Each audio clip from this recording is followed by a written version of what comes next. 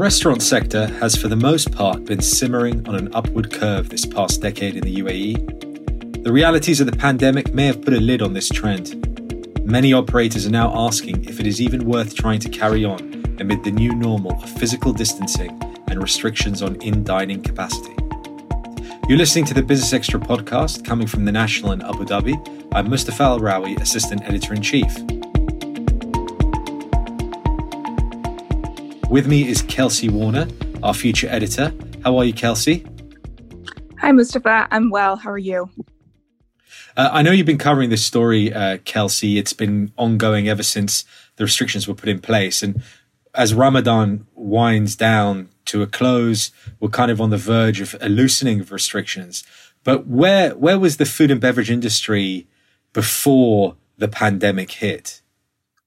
Sure. So, prior to COVID-19, the UAE F&B industry was kind of a beacon, in the region, in the Middle East. They were a leader on the back of increasing tourism, kind of fueling this food renaissance here in Dubai and Abu Dhabi. Dubai actually has more restaurants than New York or London. And 3/4 of restaurant owners, even before this, were anticipating moderate growth in the near term. So there was optimism in the sector. And now, as you said, there's this sort of less certain future looming. So we're going to take a deeper dive into this topic. And with us, we have two guests. Alexis Markou Varvatsoulis, who is with property consultants JLL. He's the food service lead for the Middle East and North Africa for the property consultants and is also a former chef. We also have joining the discussion Ian Ohan, who's the founder and chief executive of the restaurant operator Crush Brands. Now, let me start with you, Alexis, if that's okay. I know JLL's done some work on where we stand at the moment in terms of the industry, the pandemic, the immediate future. Maybe you can give us a bit of color on that. Thank you, Mustafa. Thank you for having us on. Yes, as you said, we're just completing a survey on the true impact of COVID-19 on the restaurant industry. It's a global survey, but we're really looking into the European and the Middle Eastern markets in more detail. We've questioned operators to really understand what's going on in order to be able to support the industry, but also support a lot of our clients, which are on the landlord side.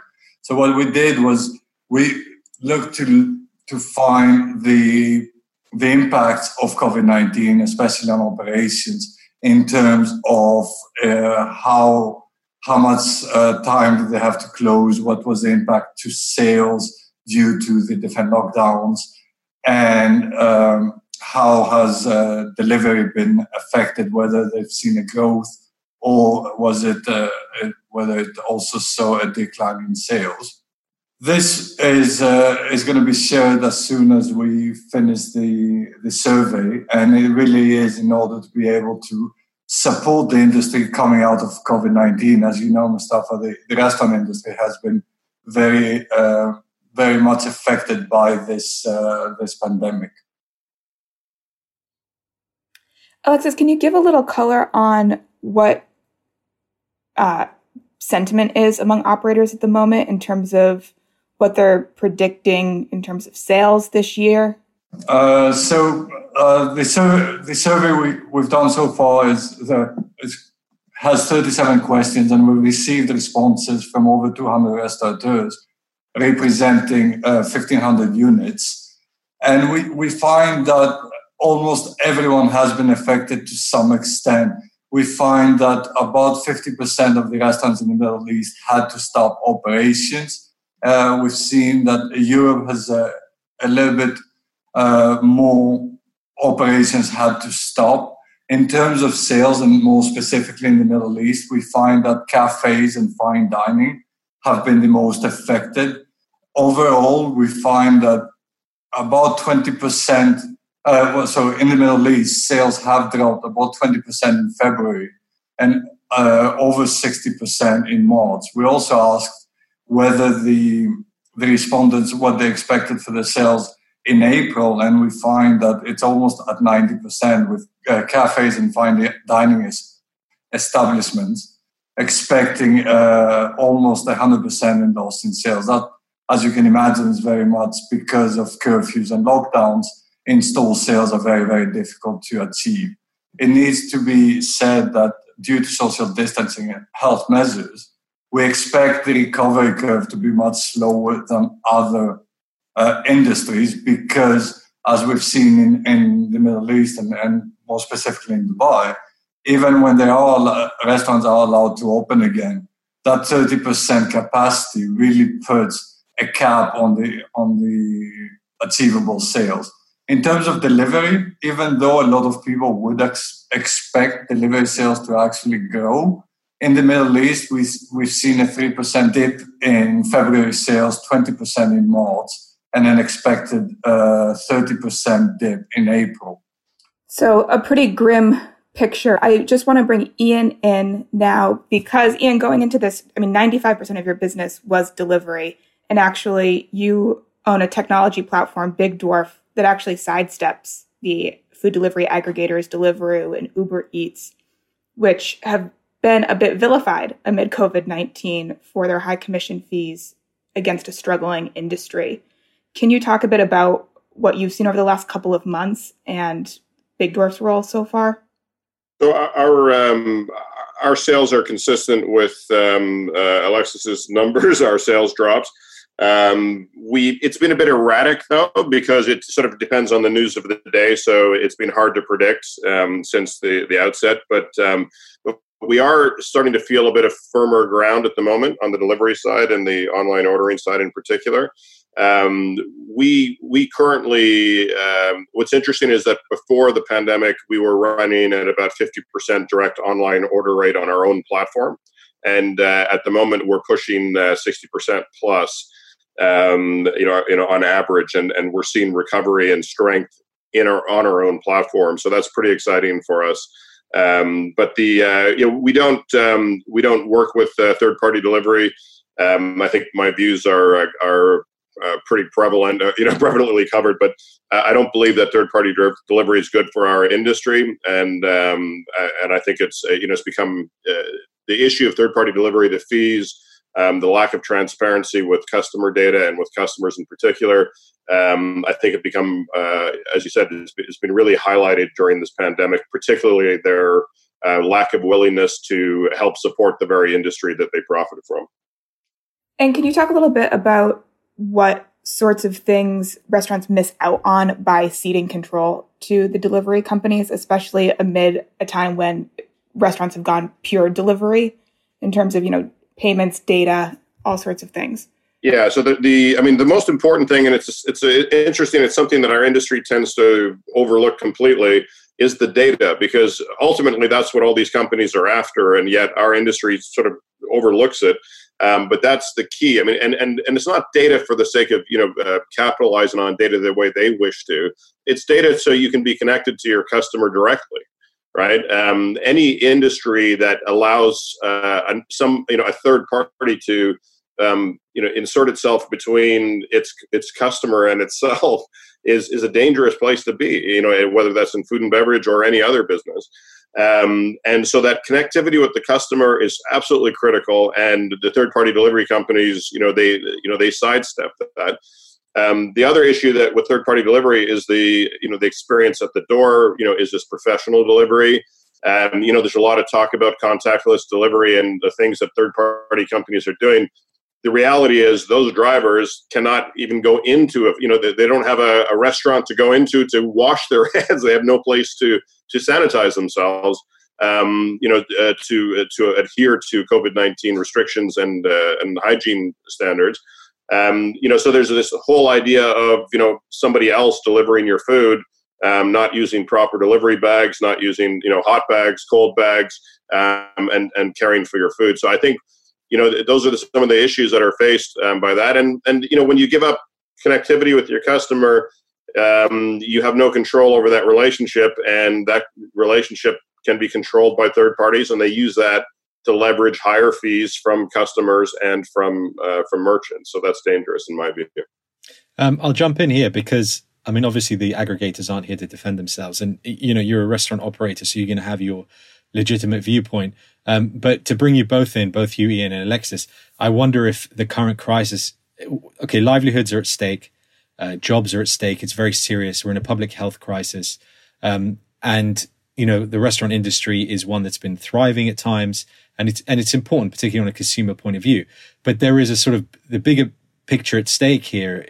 Is also what's the industry going to look like, in a few months, in a few years' time, and partly I wonder if this crisis is highlighting two major weaknesses that have been there, certainly where the UAE is concerned. One is the relationship between food and beverage outlets and the property industry, where it seems restaurants are more geared for filling malls than they are for actually meeting demand. And, they're going to suffer in difficult times as a result of that, particularly if people can't go to the malls. And then secondly, on a wider point of view, is the aggregators didn't sort of spawn in a vacuum. They arrived because there were weaknesses in certainly the customer experience when it came to the meeting the growing demand for delivery, because there were other consumer habits going on. So, and I wonder, both of you can kind of give your point of view of, these trends will continue to play out as the crisis eases, hopefully sooner rather than later. So the industry itself has got a lot of introspection and work to do in any case. Absolutely, Mustafa. And it's a very interesting observation on the aggregators.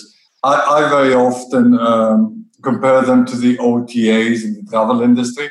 It's a little bit like a necessary evil, let's say, without calling them evil, of course, because they are serving a purpose. And during our survey, we found that in some way or another, about 92% of the people offering delivery are using some kind of aggregator.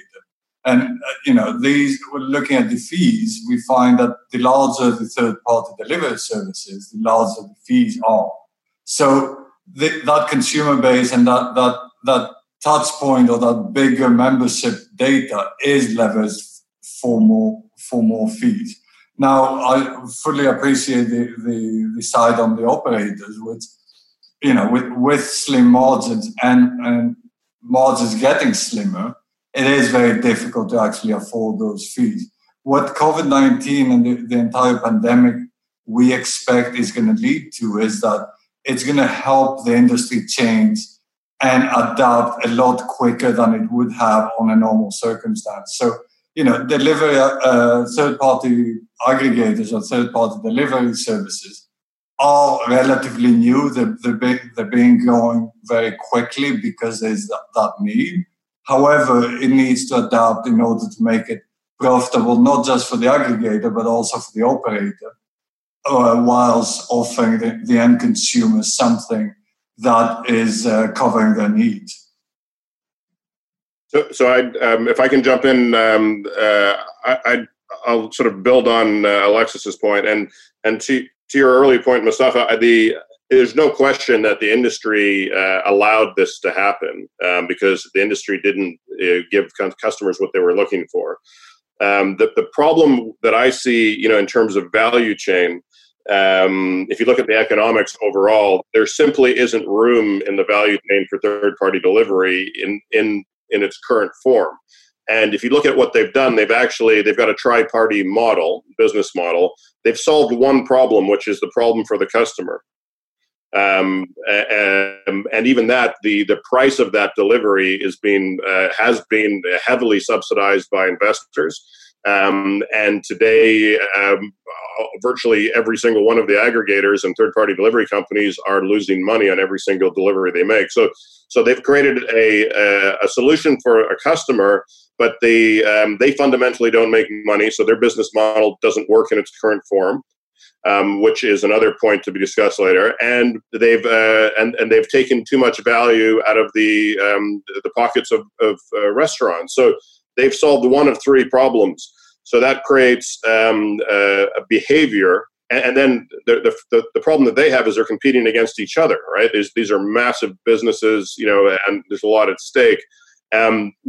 So when you start to look at the future of third-party delivery, you start to wonder, are their business models, do they make sense? And I would say that they don't make sense today, which means they have to evolve into something. So the question is, what are they going to evolve into?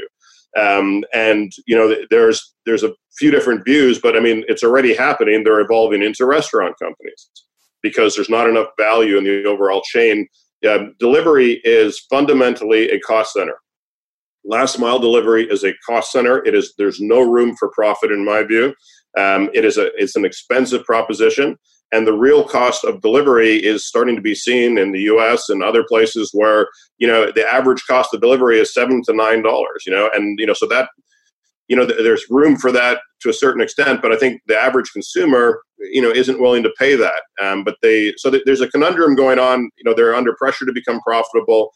And the only way they can become profitable is to get market control, which means they have to beat each other. And if they get that, then they have to fight governments who are trying to not give them control. In Western governments in particular, it's very difficult. You look at what's happening in the UK; they're blocking deals, reviewing deals. These companies need scale and control to raise prices, but governments don't want to give that. The cost of the labor is going up and being highly regulated by governments around the world. Is starting to become regulated. So their overall costs are going up. So the question becomes, are these businesses viable going forward? And I would argue that they're not. And we're going to see massive consolidation within the industry. For them, it's consolidate, evolve, and or die. And I think to Alexis's point, I think the good thing that's coming out of this is the industry is being forced to look at itself and compete and to understand the importance of technology and dealing with customers where they should be. So, I think we're a little delivery obsessed because it's currently in some ways our only option amid this. But coming out of this, we're going to want to go back to restaurants. And I think the legacy currently looks like we're going to be sitting, at 30% capacity, pulling up a QR code menu on our phones. So contactless ordering, contactless payment will be encouraged. But how will technology appear in a really post-COVID world? What will the legacy really be if we look at the dining in experience? I think the legacy is going to be for the strong. The legacy is going to be connectivity with their customers. I'm a little bit more optimistic than a lot of people. I think we will eat again. I think most people want to go back to their lives the way they were, and we will go back to some semblance of very close to where we were. We want to be there. We want to eat in restaurants. We don't want to be contactless. We're social beings. And so I'm very optimistic that this industry is not only going to go back to where it was, it's going to thrive again. The difference will be that technology, the idea of using technology to span, there's a lot of discussion, as you said, between third-party delivery and dine-in, but really technology is there to maintain connectivity with the customer. And our customers today want to eat where they want, when they want, how they want, from who they want. And, the technology is the one piece that allows businesses to connect those dots and provide the best overall experience to customers. And those are the companies that will have the greatest scale. Those are the companies that will survive. Those are the ones that will be the most beloved by I believe, the next generation or the post-COVID diner. My question to the group and my question is between today and tomorrow, that halfway point is, hospitality and social distancing are two things that are very, very difficult to mix. You're losing a lot of the experience because of the different social distancing or health measures being taken. And it's not just about the dining experience, it's also about the experience overall, which is very, very difficult to deliver. And I think this is where we're going to see a little bit of creativity. We already seen a few brands introducing either gloves or masks that are branded to that specific brand. And, it's interesting. And to Ian's point, technology, when used right, which is the biggest caveat, can support that hospitality and connectivity with the client or the end user. But that middle ground will be quite an interesting space to watch, because it will be a difficult time, and it will limit hospitality moving forwards for a little while. To build on that, I would also argue that, I mean, in this period, the thing that I think we're going to see is a massive culling.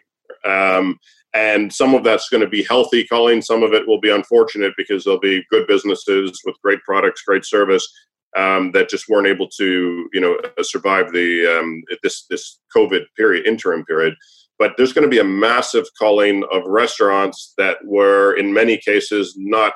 They were already in trouble. They weren't of today's age. They weren't, adapted, which will create, I think, an incredible amount of innovation. It's going to accelerate innovation and open up a new field for innovative young small companies as well as bigger companies that are, playing catch up with their technology to meet their larger real estate related sort of food and beverage operations. Absolutely. We'll have to leave this insightful conversation here. Alexis Marcoux-Varvatsoulis from JLL and Ian Ohan, founder and chief executive of Krush Brands. Thanks so much for being with us. And definitely we want to have you back again once we know more to review how things have gone. Thank you. Thank you very much. Thank you. Bye. Kelsey Warner, the National's future editor.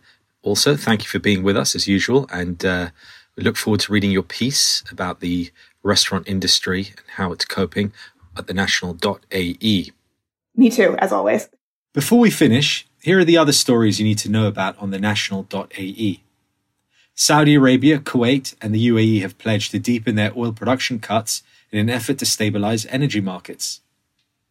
Emirates is taking aggressive measures to protect its business from the impact of the pandemic after reporting a 21% rise in annual profit. And Elon Musk has picked a fight with a California county trying to block Tesla from reopening its only US car plant. That's it for today. If you've enjoyed this show, please do subscribe or leave a review. All that remains to thank our production team, Arthur Edison, Aisha Khan, and you all for listening. Do join us again next time.